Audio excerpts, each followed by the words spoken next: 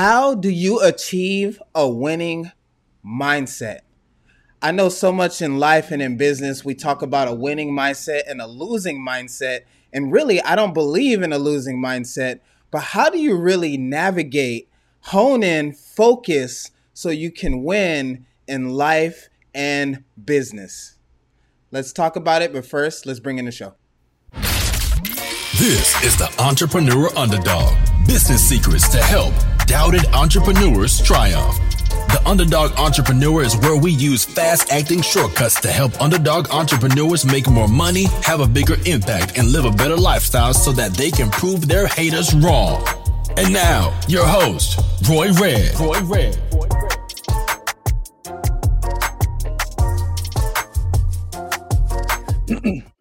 Hi, everybody. It's Roy Red, 5-time best-selling author, internationally recognized speaker, and your host of this show, the Entrepreneur Underdog, where we bring you secrets to help you win in life and business so that underdogs can prove their haters wrong, but in a positive way. Today, I am super excited. We have Marty Strong. Marty has done so many great things. Marty is a retired Navy SEAL officer and combat veteran. He is a novelist, a practicing CEO and chief strategy officer, and the author of Be Nimble, which I can't wait to talk to him about his book today. Let's bring him in. Where's he at? Marty, how you doing, man? Doing good, Roy. How you doing? Thank you for being with us today. I was looking at your bio yesterday and preparing for this interview, and first off, man, Navy SEAL, how was that? Well, looking back on it, it's a lot more fun in my memory than it was during the 20 years, because you get beat up pretty bad. But yeah, it was a good time. It was a really good time. Yeah. I was watching this show called The Selection, where they took all these, random people from different jobs and they had them go through something similar to BUD/S training. And man, I fell in love with that show, and I coveted wanting to go through BUD/S training just to test myself. And, anyone who's been through that knows what a winning mindset is, knows what not quitting is, and knows how to really stretch and take their mind to another level. And not just talking about it, they've proven it. So I'm super excited to talk to you today about your book and some of your ideas and thinking tools on how you navigate this winning mindset. So real quick, tell us about who you are and what are you currently into these days? So I grew up in Nebraska, and after my parents got divorced, I ended up traveling a lot of places before I graduated high school. I was in four different high schools in 4 different years, and decided I was going to join the Navy, not to be a SEAL, but to be a radar and air traffic control expert. So I went through that school, and I ended up at SEAL training anyway. So I went through BUD/S. About 126 guys started. We had 13 original students graduate 6 months later. You mentioned Hell Week. Half of the class was gone before Hell Week, and then the other half of the class left during Hell Week. So, that was the early part of the SEAL experience. And then after 20 years in the teams, I got into managing money with United Bank of Switzerland. And then I've been a practicing CEO and chief strategy officer pretty much for the last 12 years straight. So we're going to get into the business side real quick, but just to be curious, what made you want to go through BUD/S? You said you were there to do air traffic controlling. What lit the fire inside of you to make you want to go kind of be mean to yourself? Yeah, so I'll give you the short version of the story. There was a mistake in my orders. I didn't know what SEALs were. When I went through, they weren't very popular. There weren't movies and things about SEAL teams. I knew a lot about the Green Berets, but not about SEAL teams. So the end result of me taking a swim test in boot camp, which I didn't realize or recognize was a SEAL part of the SEAL test, I ended up at the end of graduating radar school. My orders diverted me to Coronado, California to go through the SEAL training. And when I got there, a wise old Vietnam veteran, Master Chief SEAL, took me aside at 17, 18 years old. I I just did what I was told. And he said, why don't you Mhm. just try it? Come on. What do you have to lose? Yeah. And I just went along with the flow. And next thing you know, I was one. Hmm. Wow, it's crazy how things just kind of, I kind of have a similar story. Things just kind of go your way through grace and through just something we can't really explain that leads us to doing what we are doing today. Real quick, let's say hi to everybody in chat. We are talking to Marty Strong about how to achieve a winning mindset. We had a few people jump into chat. So you guys, if you want to talk to Marty, say a comment or just ask this question, you can do that on the right side if you're on YouTube. That's going to be below if you're on Facebook or LinkedIn. And if you're somewhere else, we don't even know where you comment, but I'm sure there's somewhere that you can comment and like and share and subscribe. So, Marty, CEO life, what does that look like? I know you're probably busy, um, doing what you got to do, but you have mastered time management and mastered finding your lead measures that lead to the results that you have in your life. What does your day kind of look like, and how do you stay productive? Well, first to answer, I don't know if I answered your question earlier completely, Mm-hmm. but the motivation when you're going through a SEAL training, Mm-hmm. it's all internal motivation. They aren't motivating you at all. If anything, they're trying to get you to decide to leave. So Yeah. you end up deciding to win the argument with the voice in your head that's telling you that this is too hard, this is too tough, you can't do any more, you can't go any longer, Mm-hmm. water's too cold. And that acknowledgement, that understanding of how to deal with that voice in your head Mm-hmm. becomes kind of a core part of your motivating model for the rest of your life. So Yeah. it doesn't matter if I was managing money or now as a CEO, I'm not waking up every morning and listening to all those doubts kicking in and all those voices telling me that I can't achieve, I can't solve the problem that been rattling around in my head for the last week related to the business. I know I can solve those problems. I know that I just need to clear my mind, kind of have a little bit of intellectual humility, and then look at everything kind of, bare bones, fresh, and try to problem solve from scratch. That's the key to it. I think any CEO that's successful is barraged with high risk, kind of high drama, high tension questions and problems. And if they don't come up with some kind of a coping mechanism like that, if they don't have a way of being self driven and motivated, and obviously the time management is a big part of that. But part of time management is you don't sit and dwell about what's going wrong. You don't worry and wonder. You sit down and you basically roll your sleeves up and get to work. And so, that's kind of how I approach the CEO job. Mm-hmm. And the roots of those of that skill set, I guess, is all the way back in the SEAL teams. Yeah. Yeah. Okay, so you said two things I really want to unpack. Um, First is managing that inner voice. Um, I talk about a lot that it all comes down to our self-talk. Is there any tools, anything that people can do to manage that inner voice? Because it seems like that inner voice, which is voices that aren't even us. A lot of times, they're voices from our childhood or past traumas. How do we manage that so we can go from having PTSD to having PTG, post traumatic growth, where we can clear our heads and roll our sleeves up and get to work, like you mentioned? Sure. One key is that you be the voice in your head, not listen to the voice in your head.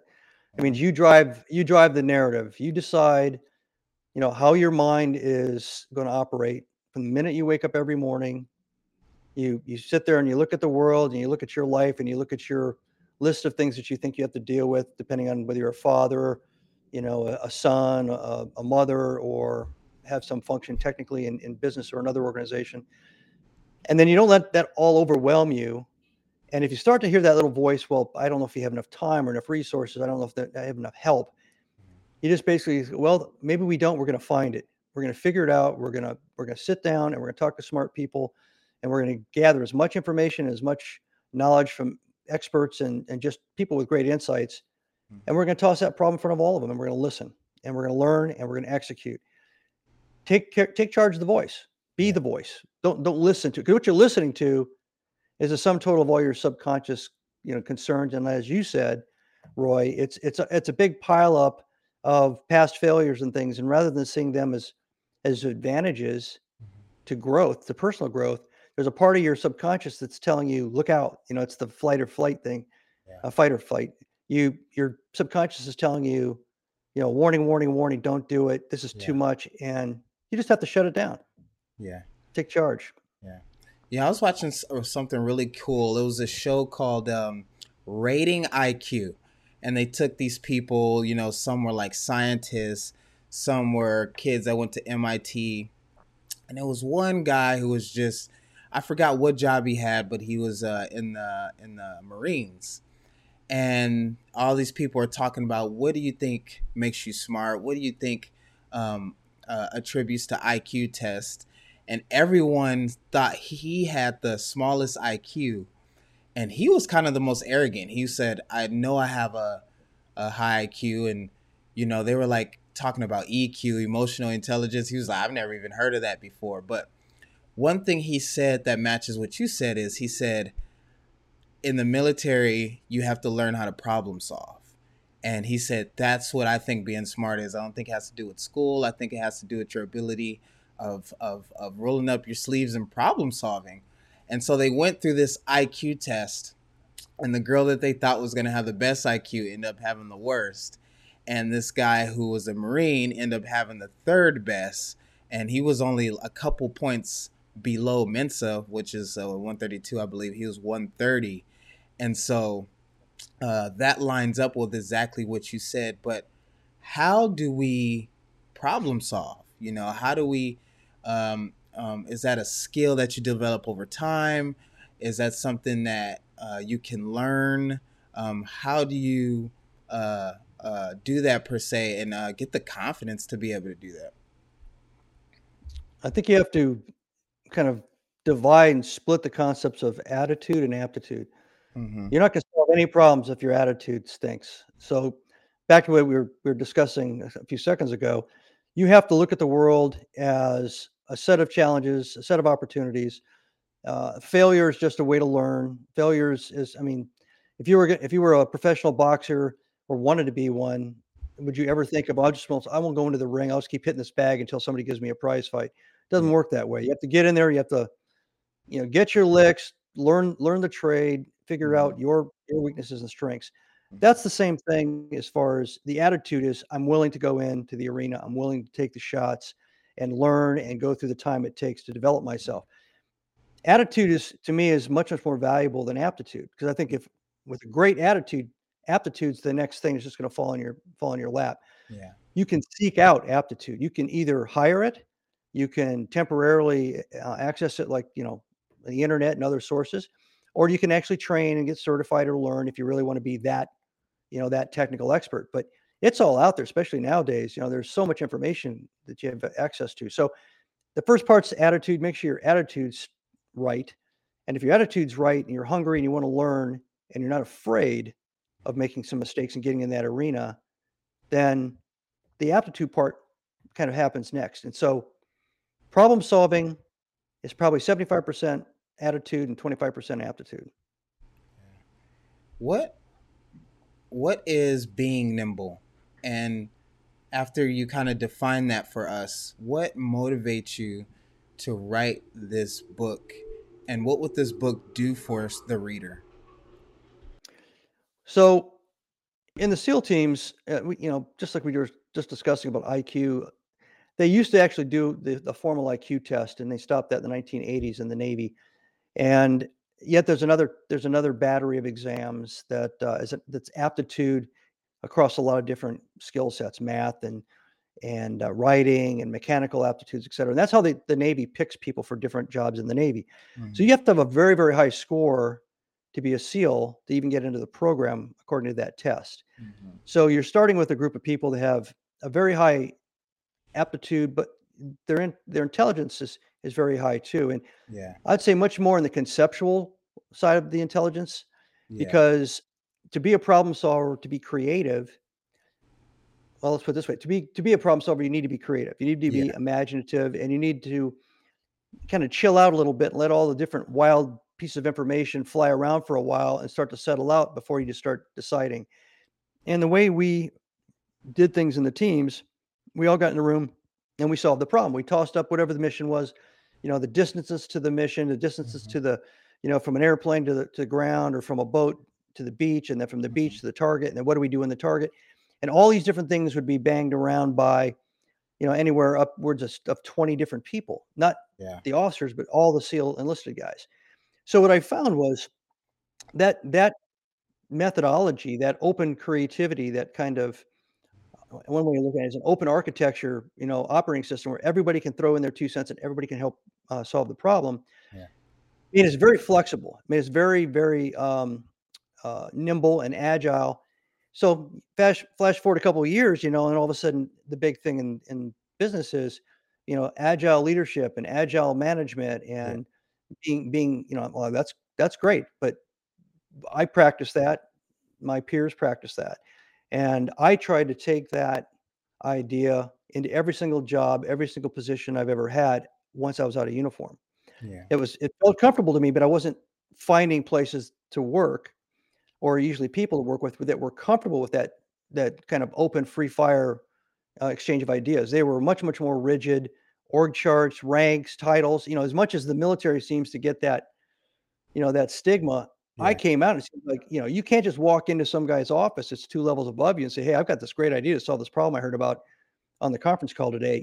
They'll just boot you out. Yeah. So so I wrote the book, Be Nimble, How the Creative Navy SEAL Mindset Wins on the Battlefield and in Business, because I realized that by applying it as a CEO and a leader in business for the last, several years, that it was actually having great effect. And once I trained the subordinate leaders and everybody else, Mhm. part of that training was for them to relax, and not worry about failing or saying something stupid. But once I got them thinking that way, their attitude became positive, leaning forward, participatory. Let's get Mhm. in, let's contribute. And I thought, well, I bet you other people would love to hear this, Yeah. applied to business. So that's why I wrote the book. Yeah. Okay. If I'm rigid and I just need to become more nimble, is there some steps? How can I start to get on that journey to becoming more nimble so I can win? Well, the first and probably the hardest thing to do Hmm. is, and goes back to the attitude component. Yeah. What I found is people that I've talked to, that I've mentored and coached, they wake up every morning and they're basically, the term baggage. So the baggage that clutters their mind from the second their eyes open is a combination of all the good things and all the bad things that have ever happened to them. Yeah. Now, we all know that, therapists and all that try to go deep and find out what are all the driving components of somebody's subconscious that may be, motivating them and influencing their behavior. But I'm Hmm. talking about something as simple as your ego is sky high because you got a bonus and you got promoted, and you wake up, your eyes open up, you wake up and you can do no wrong. Yeah. You're a winner. You're a winner. You're on top of your game. Or the reverse of that. Something bad happened. You just had a divorce 2 months ago, or you lost a big account. And so you wake up, I'm a loser. So what you have to do from the second you wake up is just clear your mind of both the positive and the negative baggage. Get rid of all that. Don't even look at it. That experience and most of the education that you've had before that morning is either irrelevant or it's already dated. The world's moved on. There's no reason to dwell on it. So that gives you an open mind. If you can achieve this, and when you walk into the next set of problems, you're not carrying forward either of these emotional, positive or negative kind of influences, and it makes it easier for you to sit back and listen to what people are telling you about what's going on, ask great questions, and then start getting a lot of brain power onto the problem. Yeah. And that's how you stay nimble. You stay nimble and flexible and agile by being open-minded. Yeah. My dad always says that fatigue makes cowards of men, and so he always preaches mental stamina. And so, just him, training me. I was lucky to have a good father who kind of trained me, and having mental stamina. How can we increase our mental stamina? Obviously, you've been through the hardest taxing thing on your mind on this planet. How do we um, be that self talk instead of just listening to it? So it's basic behavior modification. You have to decide what you're going to do and do it every single day Mm-hmm. for the rest of your life. Decision. If you're going to brush your teeth every single day and you brush your teeth every single day, you've made it a habit. That's something you've taken the time and you make the effort every morning to take care of. So Yeah. for like in my case, I decided to write novels, and in 2017, I decided that the best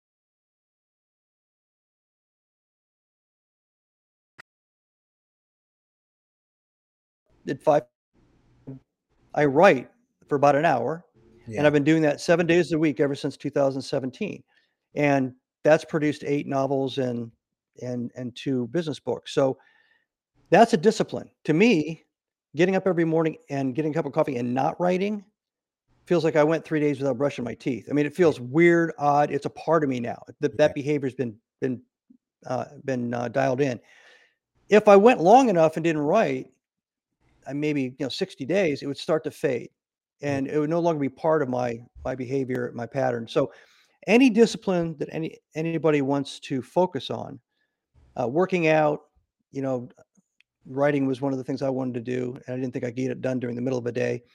Learning a language, learning a skill, taking classes, whatever it is, you have to carve out the time where you're not going to be interrupted, and then you have to make a behavioral decision. This is going to be a part of me from this point forward. Yeah. Period. And that's just something you have to do for yourself. And that's one of the voices I've said when you take charge in your head. Yeah. That's the narrative that's coming from you. And if there's any voices in the back of your head saying, "Well, we don't have enough time. I don't know how we're going to do this," you say, "Look, you guys just shut up. We're going to figure this out. We're going to Mhm. price this thing out. I'm going to find the time, and I'm going to make it happen. Even if I write, a paragraph a day and it takes me a year to finish a book, I Mhm. can still do it." Yeah. So that's kind of how I approach it. Yeah. Yeah. Yeah. That's really good. Um, Really quick, everyone who is on live right now, we are talking to Marty Strong about how to achieve a winning mindset, and he's just been dropping gems. Marty, I want to ask some fast acting questions. You don't have to answer them fast, but this is like the questions that we ask everybody on the show. One, what is your favorite book that you've read and why, or a book that's changed your life? Uh, let's see. Malcolm Gladwell's The Tipping Point. Tipping point. The Yeah, he wrote the book probably about 10 years ago, 12 years ago. He's written some other books since then, but The Tipping Point was he took the Center for Disease Control studies about viruses and when they became epidemic, and he applied them to business and marketing and communications and uh, uh, cultural trends, and basically showed how that any idea, any concept, anything can become viral, and it acts exactly like an actual virus. And Yeah, that's where this whole viral term came from. And I read that book. I've read that book like 4 times. yeah, He goes into the 6 degrees of separation. He goes into mhm, experiments where it shows how one person doesn't know somebody in New York City and they're in Montana or yeah, something. They just within a couple of people with a connection just passing. I'm looking for this guy. They connect with yeah, him in under six human beings. So yeah, that made me realize that both negative and positive messages can either be observed and understood if they're going viral, or they can be generated and nurtured if you want them to go viral.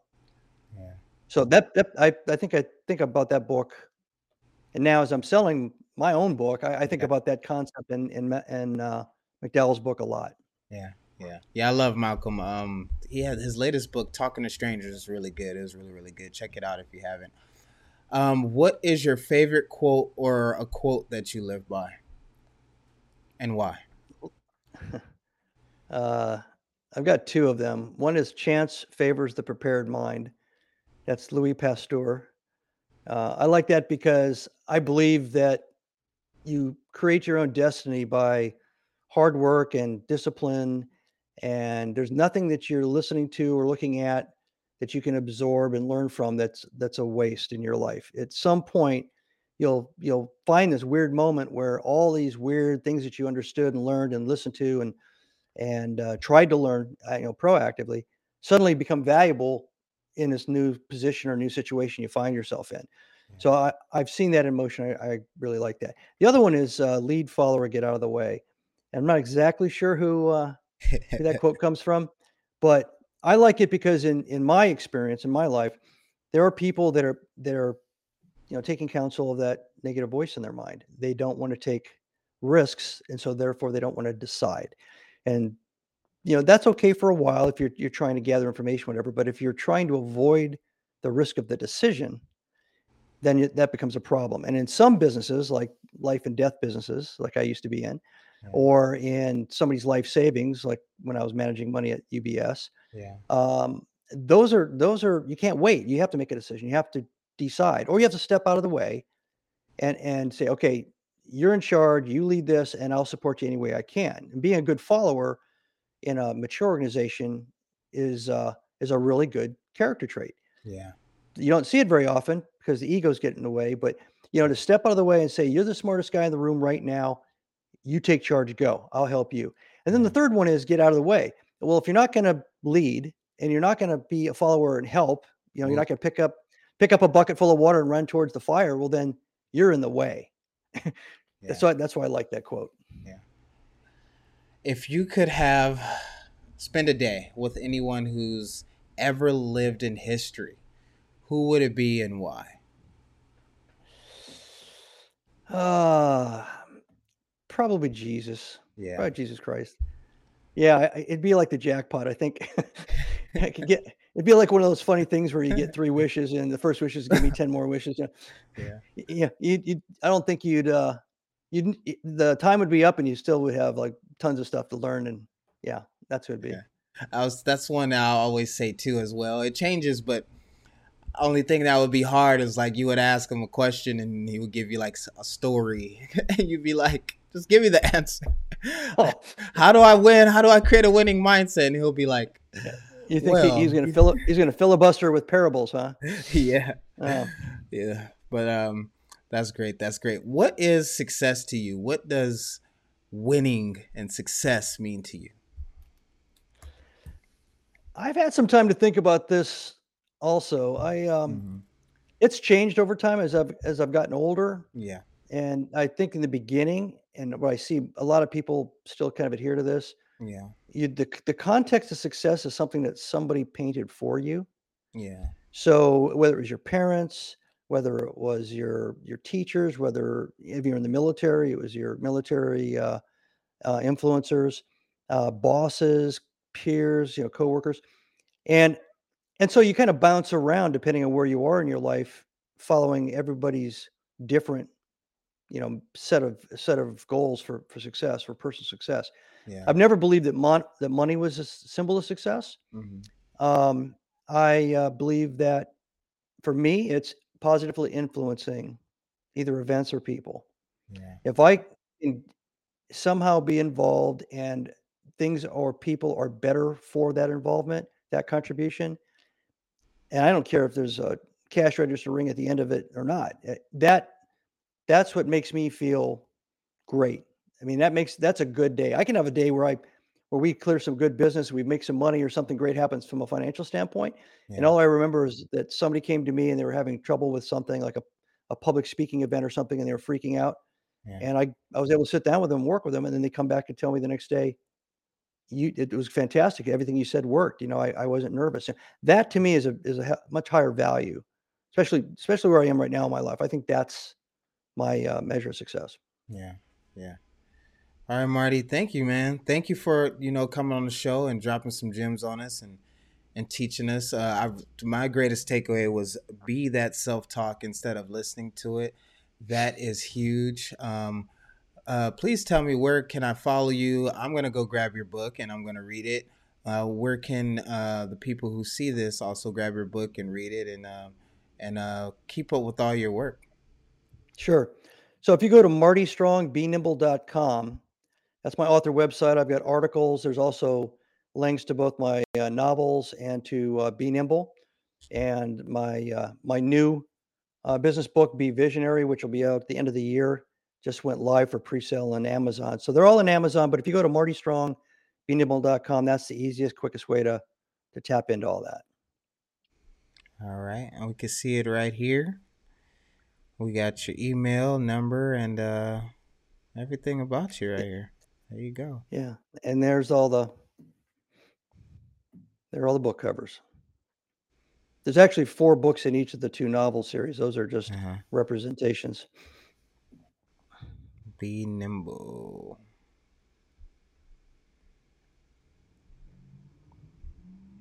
All right. Thank you, Marty. I appreciate you. Is there anything that maybe I should have asked or that you just want to say to everyone before we go? Just if you end up going to my website, the novels, all the proceeds go to the SEAL Veterans Foundation. Yeah. Focuses on caring for people with PTSD and traumatic brain injury. Yeah. The business books, that's I make money off of those, and I use those for my consulting practice. But the novels, all the proceeds go to the SEAL Veterans Foundation. So great organization, and you read a book, you're helping a vet. Yeah. Yeah. Thank you, Marty, man. You're really an extraordinary guy. I appreciate everything that you've done. Thank you for your service to this country. Thank you for dropping some gems and helping us become better. Well, thanks for having me, Roy. It's been a pleasure. Thank you guys for watching live. We are also going to post this interview on all platforms. If you see it somewhere, make sure you like, make sure you subscribe. Hope you enjoyed this interview as much as we enjoyed making it for you. Till next time, always remember to be yourself. Peace. This is the Entrepreneur Underdog. Business secrets to help doubted entrepreneurs triumph. The Underdog Entrepreneur is where we use fast-acting shortcuts to help underdog entrepreneurs make more money, have a bigger impact, and live a better lifestyle so that they can prove their haters wrong. And now, your host, Roy Red.